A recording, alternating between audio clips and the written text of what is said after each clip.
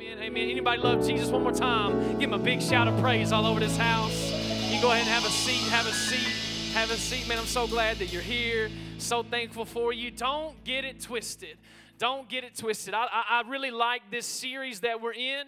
And really what we do as a church is we kind of just break stuff down in series mode. So we'll take something, we'll walk down through it together, and it's just kind of a few weeks to kind of pair up together. Maybe you've missed the last couple weeks. It's okay if you've missed it. It's fine. I'm really glad you're here today. You can go check those out. And Pastor Kyle had a chance to bring the word last Sunday.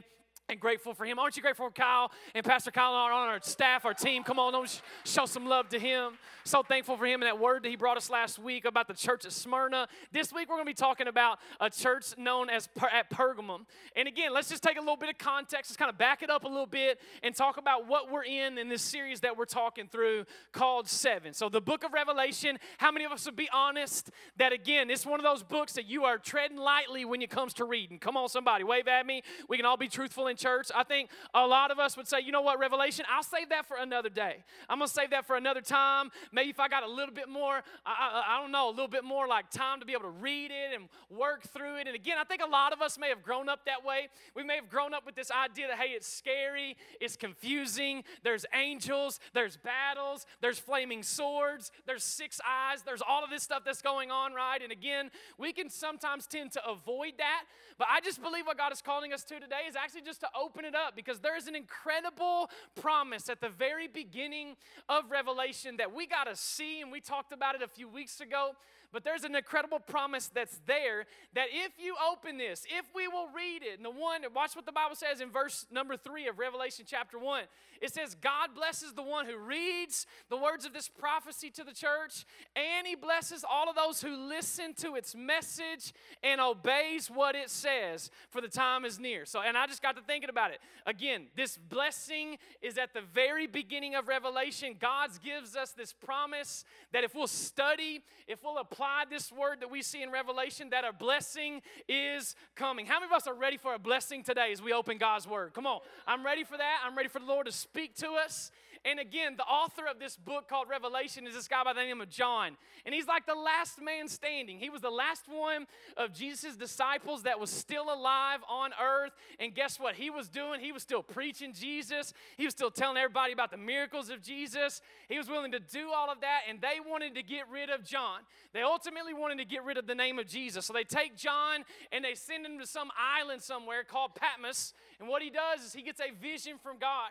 And he begins to write this stuff down. And this is what we see right here in the book of Revelation. It is the longest letter in the New Testament. And he starts it out by addressing 7 churches. So we started week 1 talking about the church at Ephesus. Last week we started talking about the church at Smyrna. This week we're going to talk about the church at Pergamum. Come on, everybody say Pergamum.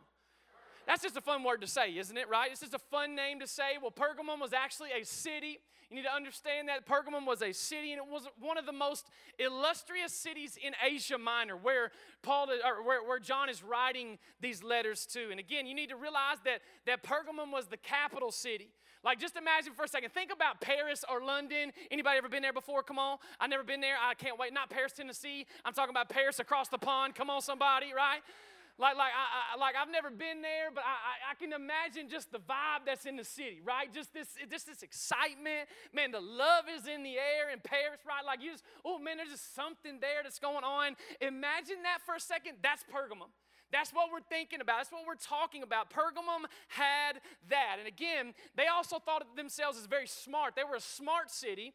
And not just like a smartphone, but just they had a lot. They actually had the second largest library in the known world at that time. Second largest library, 200,000 handwritten manuscripts, right?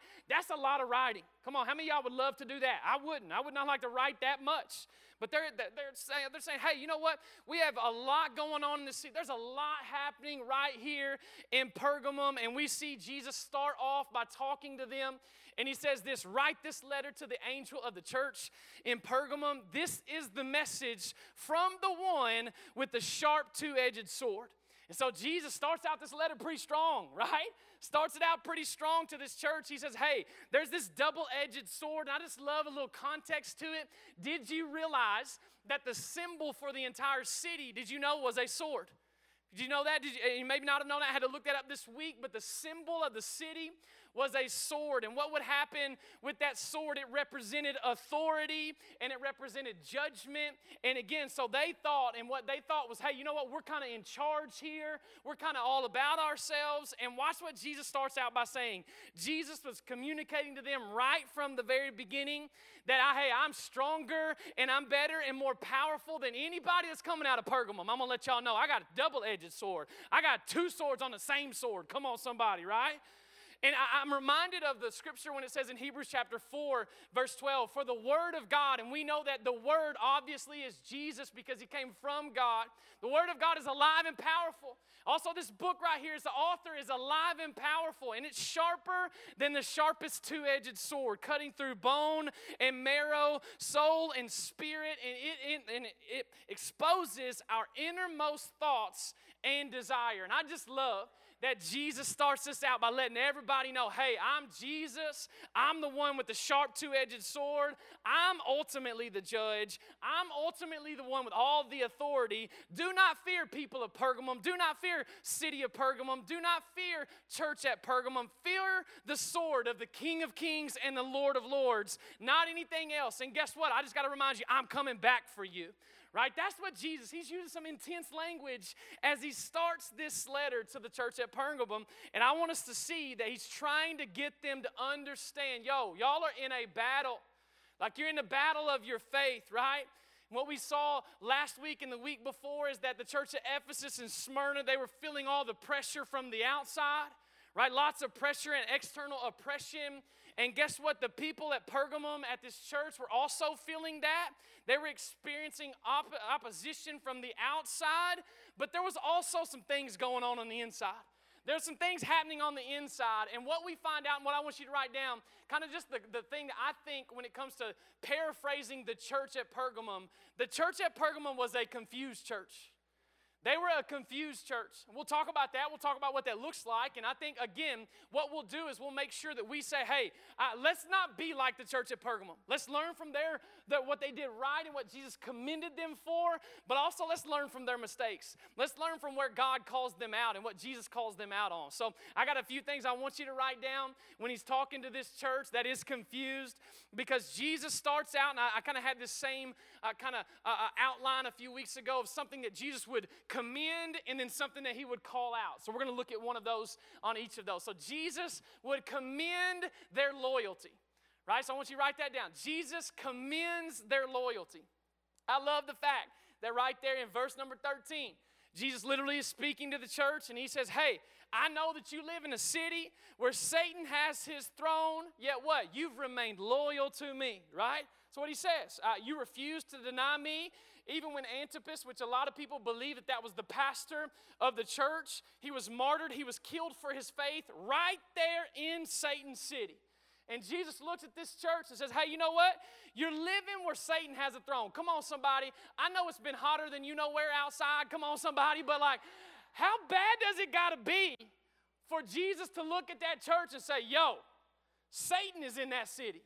Like, how bad does it got to be? Like, think about that for just a second. Anybody ever met those Christians that the devil's in everything? Come on, somebody. Anybody know what I'm talking about? Anybody know what I'm talking about? Okay, you grew up in church like that? Okay, my car won't start. It's the devil. Well, you got to put gas in your car. Come on, somebody, right? Like, they think it's the devil. Oh, man, the devil, boy, he's in. I lost my job. It must be the devil. No, dude, you didn't show up on time for 3 months straight. Come on, somebody, right? Like, everybody met. So I had a service that we were at when I was in high school, and it was a church service, and all of a sudden, like, something happened in the service, and all the lights went down, everything happened, and all of a sudden, there was a person about 6 rows back says, somebody, that must be the devil. And I got to thinking, no, somebody accidentally unplugged the cord. Come on, somebody, right?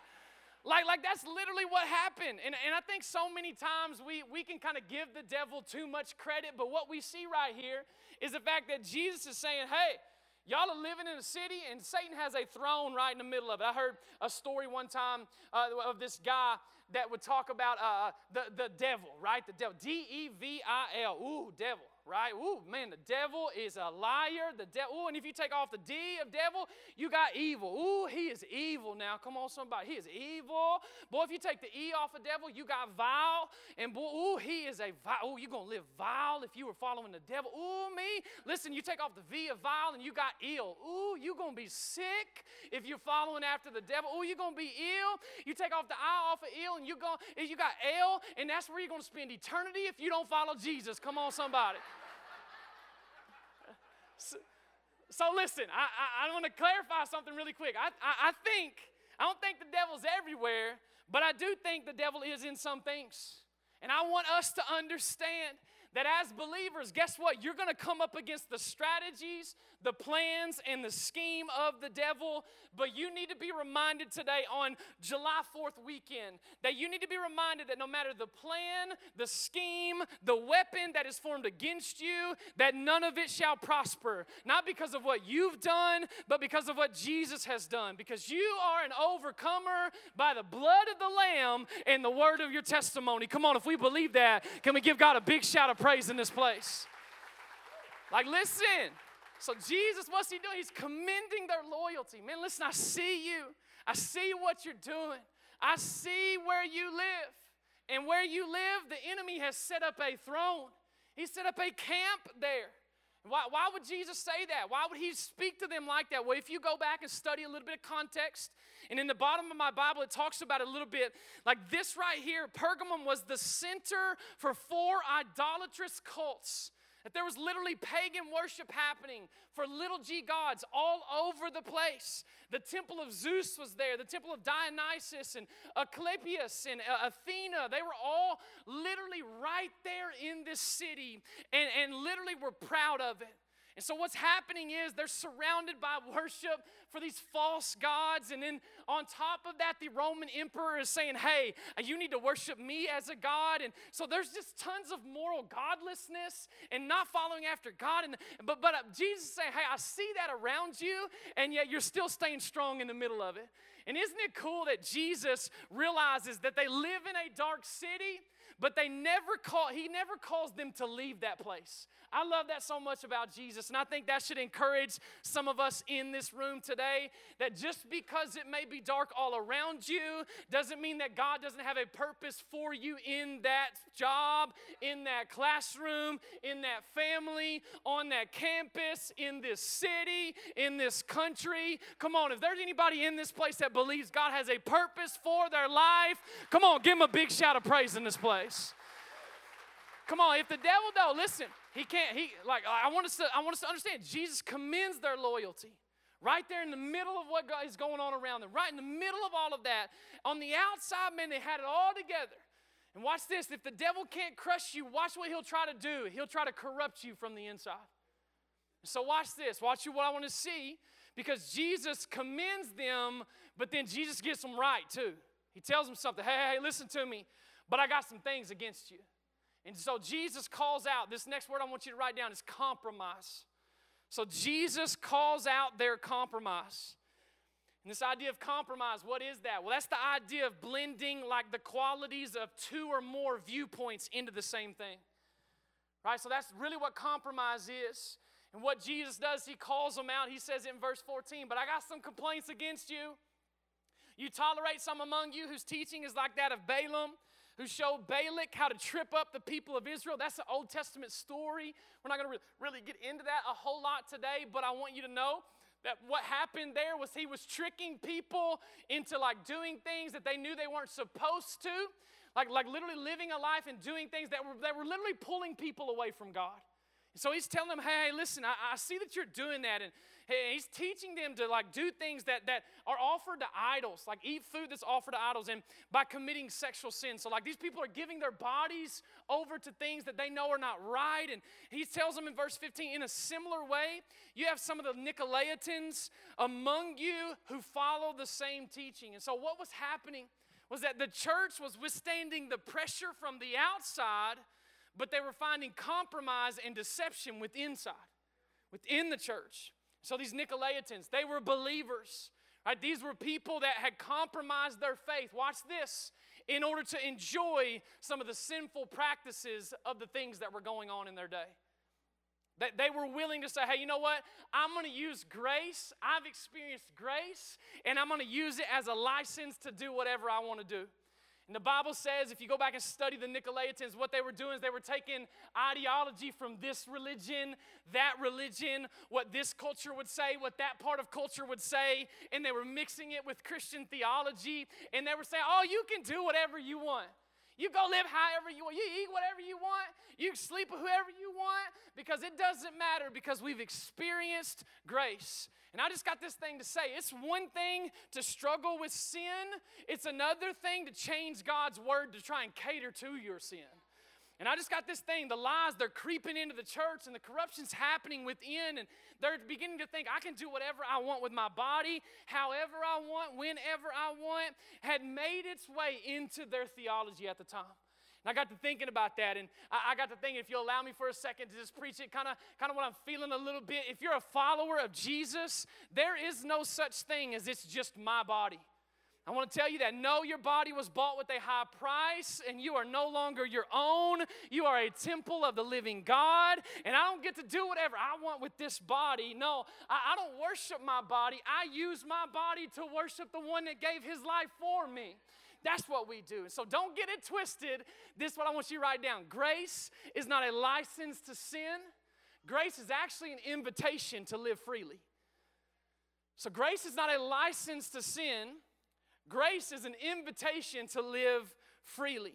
How many of y'all remember getting your driver's license back in the day? Come on, for some of us, it's been a few years from now. You know what I'm saying? Got a few gray hairs. Been a few years since you got your license, okay? My sister and brother-in-law and family are here from Louisville. Come on, I love y'all. So thankful for you here. My man Marcus. Man, I'm just going to speak over his life for just a second. That boy right there wanted to sit right there because he believes he's going to be a preacher and a pastor one day. And I just believe that. And I just got to give Marcus, I got my nieces are in the back there in Purpose Kids, but man, he wanted to be out here hanging with Uncle Dustin Al on the front row because, boy, he's got an incredible, my little guy's from Ethiopia, and Lord, what he's brought you from in the middle of what you've come through, and you're in this place today, it is nothing more than the grace of God, and I'm so thankful to be your uncle. I love you a whole bunch. You're going to crush it, dude. You're going to crush it. I love you. So I just want to just for a second, to kind of go back in our years a little bit when I got my license for the first time. Come on, I've talked about it many times before. How many of y'all were the kind that you were showing up the day they offered you to take the test? Come on, somebody. Right, I was there. I was ready. Like, I was getting that freedom. I was getting that license. Like, I was going to do whatever I could to make sure I could drive anywhere I wanted to go. And I've told y'all about my 1998 Grand Prix. Come on, somebody. Windows rolling down, except the back one got stuck down, and so I had to duct tape it up, but we won't talk about that. And sunroof, I was ready to go, you know. And I just remember those days of getting my license. And I think about the license that we got to drive. Like, it is a license to drive, not a license to crash. Right? Think about it for just a second. Can you imagine if after lunch today and you go out, if I went out and took my license and I go out on 641, come on, how many of y'all know at 12 o'clock on a weekday on 641, you got to have the patience of the Lord and the Holy Spirit in your car. Come on, somebody. Because if you're trying to get from this side of town to that side of town, it takes all of 20 minutes. Come on. I know that's like, okay, it's not a whole lot, but for us in Murray, it is a whole lot. Come on, right? I can drive to Mayfield in 20 minutes. You know what I mean? Like, I get across town, okay? So, like, I just telling you, can you imagine for a second, I go out, and I'm driving recklessly like a madman on 641, and I'm driving like that. All of a sudden, I cause a 10-car pileup crash. You imagine that really quick? Right there in front of the KFC, right? Can you imagine for a second? Right in front of the KFC, boy, people mad they want their chicken. Right there in front of KFC. Can you imagine for a second if I got out the car and be like, hey, it's okay. I got a driver's license. Come on, somebody. I got a license. It's cool. Like, I can do whatever I want. Y'all would look at me like, bro, you were crazy, right? You're confused. You got it twisted, right? Wouldn't y'all do that? That would be crazy for somebody to do that. Yet we see right here in Scripture, this is the exact same thing that's happening. That grace is actually an invitation to literally live freely. It's not an opportunity to crash intentionally. And grace doesn't just forgive me, it actually transforms me. I experienced grace. Yes, I experienced it when I was saved, when I gave my life to Jesus. In that moment, I experienced His grace, but it is working on me every single day. Y'all remember that song, He's Still Working on Me, Make Me What I Ought to Be? There's all the people that went to Sunday school right there, all three of us in the room. Come on, somebody, right? So there is this thing that's happening. Grace just isn't a one-time event that happens. Yes, it is in justification, but the rest of my life, I'm being literally sanctified, becoming more and more like Jesus. And they were taking the truth of God's word, these people were, and they were twisting it to fit their lifestyle. And I got to thinking about that. Paul talks about it in Romans chapter 6. He says this, sin is no longer your master, for you no longer live under the requirements of the law, but instead you live under the freedom of God's grace. So you've got a license. Man, you've gotten the grace card. Watch what he says. Well then, since God's grace has set us free from the law, does that mean that we can just go on sinning? Watch what he says. Of course not. Of course not. And I don't know about you, but I'm just grateful today that the grace of Jesus has set me free. That you might not be where you want to be, but thanks be to God that His grace, that you are not where you used to be. That His grace has forgiven you, that it's set you free, that it's given you a hope and a future, and is transforming you and making you to be more like Jesus every day. Come on. Is there anybody thankful in this place for the grace of God? Is there anybody thankful that you're not the same that you used to be, but God has saved you, and He's calling you to something greater than where you're at? Listen, they were confused, and Jesus says to the church at Pergamum, hey, listen to me. Don't get it twisted. I see your loyalty, like where you could deny me in public, but I commend you that you're not. But then on the other hand, you're acting like what I did on the cross isn't a very big deal, and you're being flippant with grace and doing whatever you want in private. And I feel like Jesus would look at them and look at us and say, hey, listen, some of you honor me with your lips in public, but you're denying me with your lifestyle in private. And I just want to challenge that today. Because again, if Satan can't crush you, he will try to corrupt you, get you to compromise, get you to be deceived from the inside out. And Satan loves to take the truth and twist the idea of truth. He loves to get you to compromise it by telling you and I, hey, live your own truth. Do your own thing. Go on your feelings. If you think it, if you feel it, then you just go ahead and do it. And I think so many of us today are confused on what truth really is. But the way that we can fight corruption, the way that we can fight compromise, the way that we cannot be deceived, and is to live with a little bit of conviction. And listen to me, a little conviction that we have as a church is that if you want to know the truth, guess what? The truth can be found in God's Word. That God's Word is truth. See, John 17:17 tells us, make them holy by your truth. Teach them your word, which is what? Come on, somebody say truth. Which is truth. Oh, y'all are that wild church, aren't you? Yeah, y'all that wild church. Somebody laughed, and I like that. Yes, Kevin, I like that you laughed at that. That's what we hear a lot. Oh, man, y'all are that wild church. Listen, our worship may be a little loud, and we may be a little bit excited about what Jesus has done, but our message is that good old gospel, that God's word does not change, that culture may change, it may shift, but God doesn't. Jesus is the same yesterday, today, and forever, and we're going to live based on His word. And listen to me. But what we can begin to do if we're not careful is we can find ourselves a lot like the Nicolaitans, a lot like the church at Pergamum, looking around at culture and twisting Scripture to fit around our lifestyles, our choices, our feelings, rather than wrapping our lives around the truth of God's Word. And what can happen is we can begin to find ourselves saying, well, I don't feel like blank. I don't feel like taking up my cross and following Jesus. I don't feel like serving others. I don't feel like honoring my spouse. I don't feel like praising God. I don't feel like living purely. I don't feel like living sober-minded. I don't feel like going to church. I don't feel like giving of my time, talent, and treasure. And maybe I just came to just remind you today that our feelings are not facts. If we followed our feelings, listen, I told you this a few weeks ago, Allie and I wouldn't be married because there's days that we feel like, oh, you know what? We don't necessarily love, like the feeling is not always there. Come on, somebody. All the married people know what I'm talking about, right? It's a choice. that we have to make. Feelings are not facts. We're not called to live based on how we feel. We're called to live based on the truth of what God's Word says. And listen to me, I might not feel like serving others, but the Bible says that Christ came not to be served, but to serve, and I am called to imitate Christ Jesus. I might not feel like honoring Allie as my spouse, but God's Word says to me that Jesus loves the church, and I'm supposed to love my wife that way, and I'm to lay my life down for her. I might not feel like tithing, but I know that God's Word says that where my treasure is, there my heart is also, and I don't want my money to have my heart. I want God to have it. I might not feel like praising God in this season, but God's Word says to praise the Lord at all times, in season and out of season. I might not feel like an overcomer, but God's Word says that I am more than a conqueror through Christ Jesus. See, listen, we need to live based on how we fit, not how we feel, but based on what God is saying. And the Word of God is truth. And the Word of God has final authority in our lives. And listen, as I begin reading this, there are things in here that I think are hard. There are things in here that are not convenient. There are things in here that require me to change. But I'm not called to rewrite God's Word. I'm called to obey it and live it.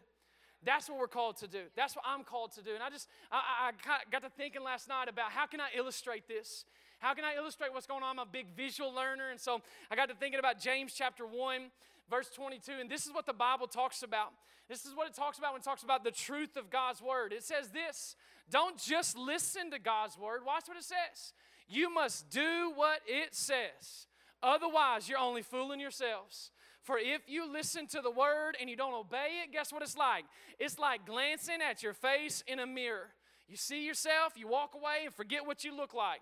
But if you look carefully into the perfect law that sets you free, and if you do what it says and don't forget what you heard, then, somebody say then God will bless you for doing it.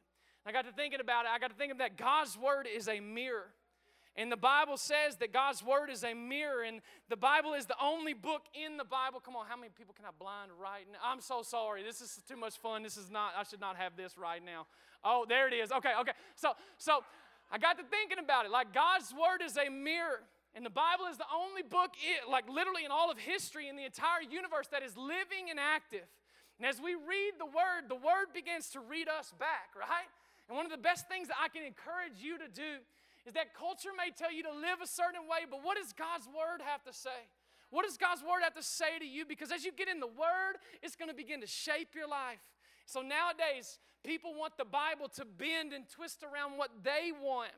And here's the thing, we don't come to the Word of God and try to twist it around my life. I come to my life and I try to twist it around the Word of God. And what happens to us is that many times in our lives, much like the Nicolaitans, what happens is we're looking around at everything else that's going on around us to tell us how we're supposed to live. And I got to thinking about it with this mirror. I got to thinking about the fact that, you know what that really indicates to me? That's like a broken mirror, right? That's really what that, so come on. Nobody believes in luck in here, right? Here we go. So what that really is like is that it is a broken mirror. Sorry, we'll get that figured out in a second. But I want you to think about this really quick. And again, what happens is we're looking around. Okay, there it comes right there. I like that. What happens is we begin looking around at the world that's around us, and we don't realize that, guess what? We're looking at a broken world. And we're trying to get truth from a broken world. And I got to thinking last night, man, listen, when you're looking at this mirror right here and you're looking at your reflection and you're trying to make adjustments to your life, guess what? It's jaded, it's imperfect, it doesn't tell the real story. And so I came today to remind us on July 4th weekend, guess what? Stop looking at the broken world for your truth. And listen, even Christians do this. Fellas who profess Jesus begin to shape our lives around what we see in a broken world. What happens is, ladies, you begin to take your compliments and your lifestyle and your self-worth and you begin to shape it around what this broken world says is true. And I just got to come to us today and say, stop looking at the brokenness around you thinking it's going to help get you right, because it is not. Because in a broken world filled with shifting opinions and ideas that change with the wind, we can make a replacement of that. Finding that's not truth. We're not going to be able to find truth in that. We can make a replacement and say, you know what, we can find truth in the solid, infallible, unfailing, trustworthy, unwavering, never-changing Word of God. And don't get it twisted. Stop taking your cues from a broken world and start looking to a perfect Word. I need God's truth for my marriage. I need God's truth for my attitude. I need God's truth for the way I think and my mouth and how I speak. And we all need God's Word. And this is why I'm imploring you right now, don't go out into a broken world looking for truth, because you'll never find the truth, because it's only found in the Word of God. And listen, when you find it, you will know the truth, and the truth will set you free. Come on, is there any free people in the house today? Is there anybody that knows God's Word and knows what God's Word says about them? Listen, if you don't know God's truth, listen to me. It's the last thing I'm going to end on. We're going to land the plane. If you don't know God's truth, you'll be bound by the enemy's lies. And I think Pergamum, if they would be honest, they would say, hey, you know what? I'm bound up. That on the outside, it may look like I got it all together, but on the inside, guess what's happening? Man, I'm trying to find, I'm getting confused myself. I'm trying to search for something. I'm trying to figure out what it is. And on the inside, compromise begins to happen. And I just want to challenge our church today. Listen, in a culture that is constantly shifting, that's constantly telling us what truth may look like, it's distorted. It's not accurate. It doesn't tell the whole story. But the Word of God does. And again, as I pick up the Bible, that's the only book in the world. As I pick it up, it begins reading me as I'm reading it. And I begin to see, okay, hey, listen, the mirror is the thing that's going to show me if I have blemishes, if I got any boogers hanging out my nose. Come on, somebody, right? Like something in my teeth. And I don't walk away forgetting, but I'll walk away and make appropriate changes that God wants me to, because this is truth. And there's things in it sometimes that I don't like. There's things in it that challenge me. But I want to challenge us today. Let's not make up our own truth, kind of like the church at Pergamum did. Where they're kind of wrapping their truth around what they wanted to live like, how they wanted to live, how they wanted to just continue to do the things that they were not supposed to do. And I'm just going to challenge us today. Would we submit fully to the Word of God? And the Word of God tells us right there that, you know what? Hey, Jesus comes to him and says, hey, you know how you get rid of that? You got to repent. You got to repent.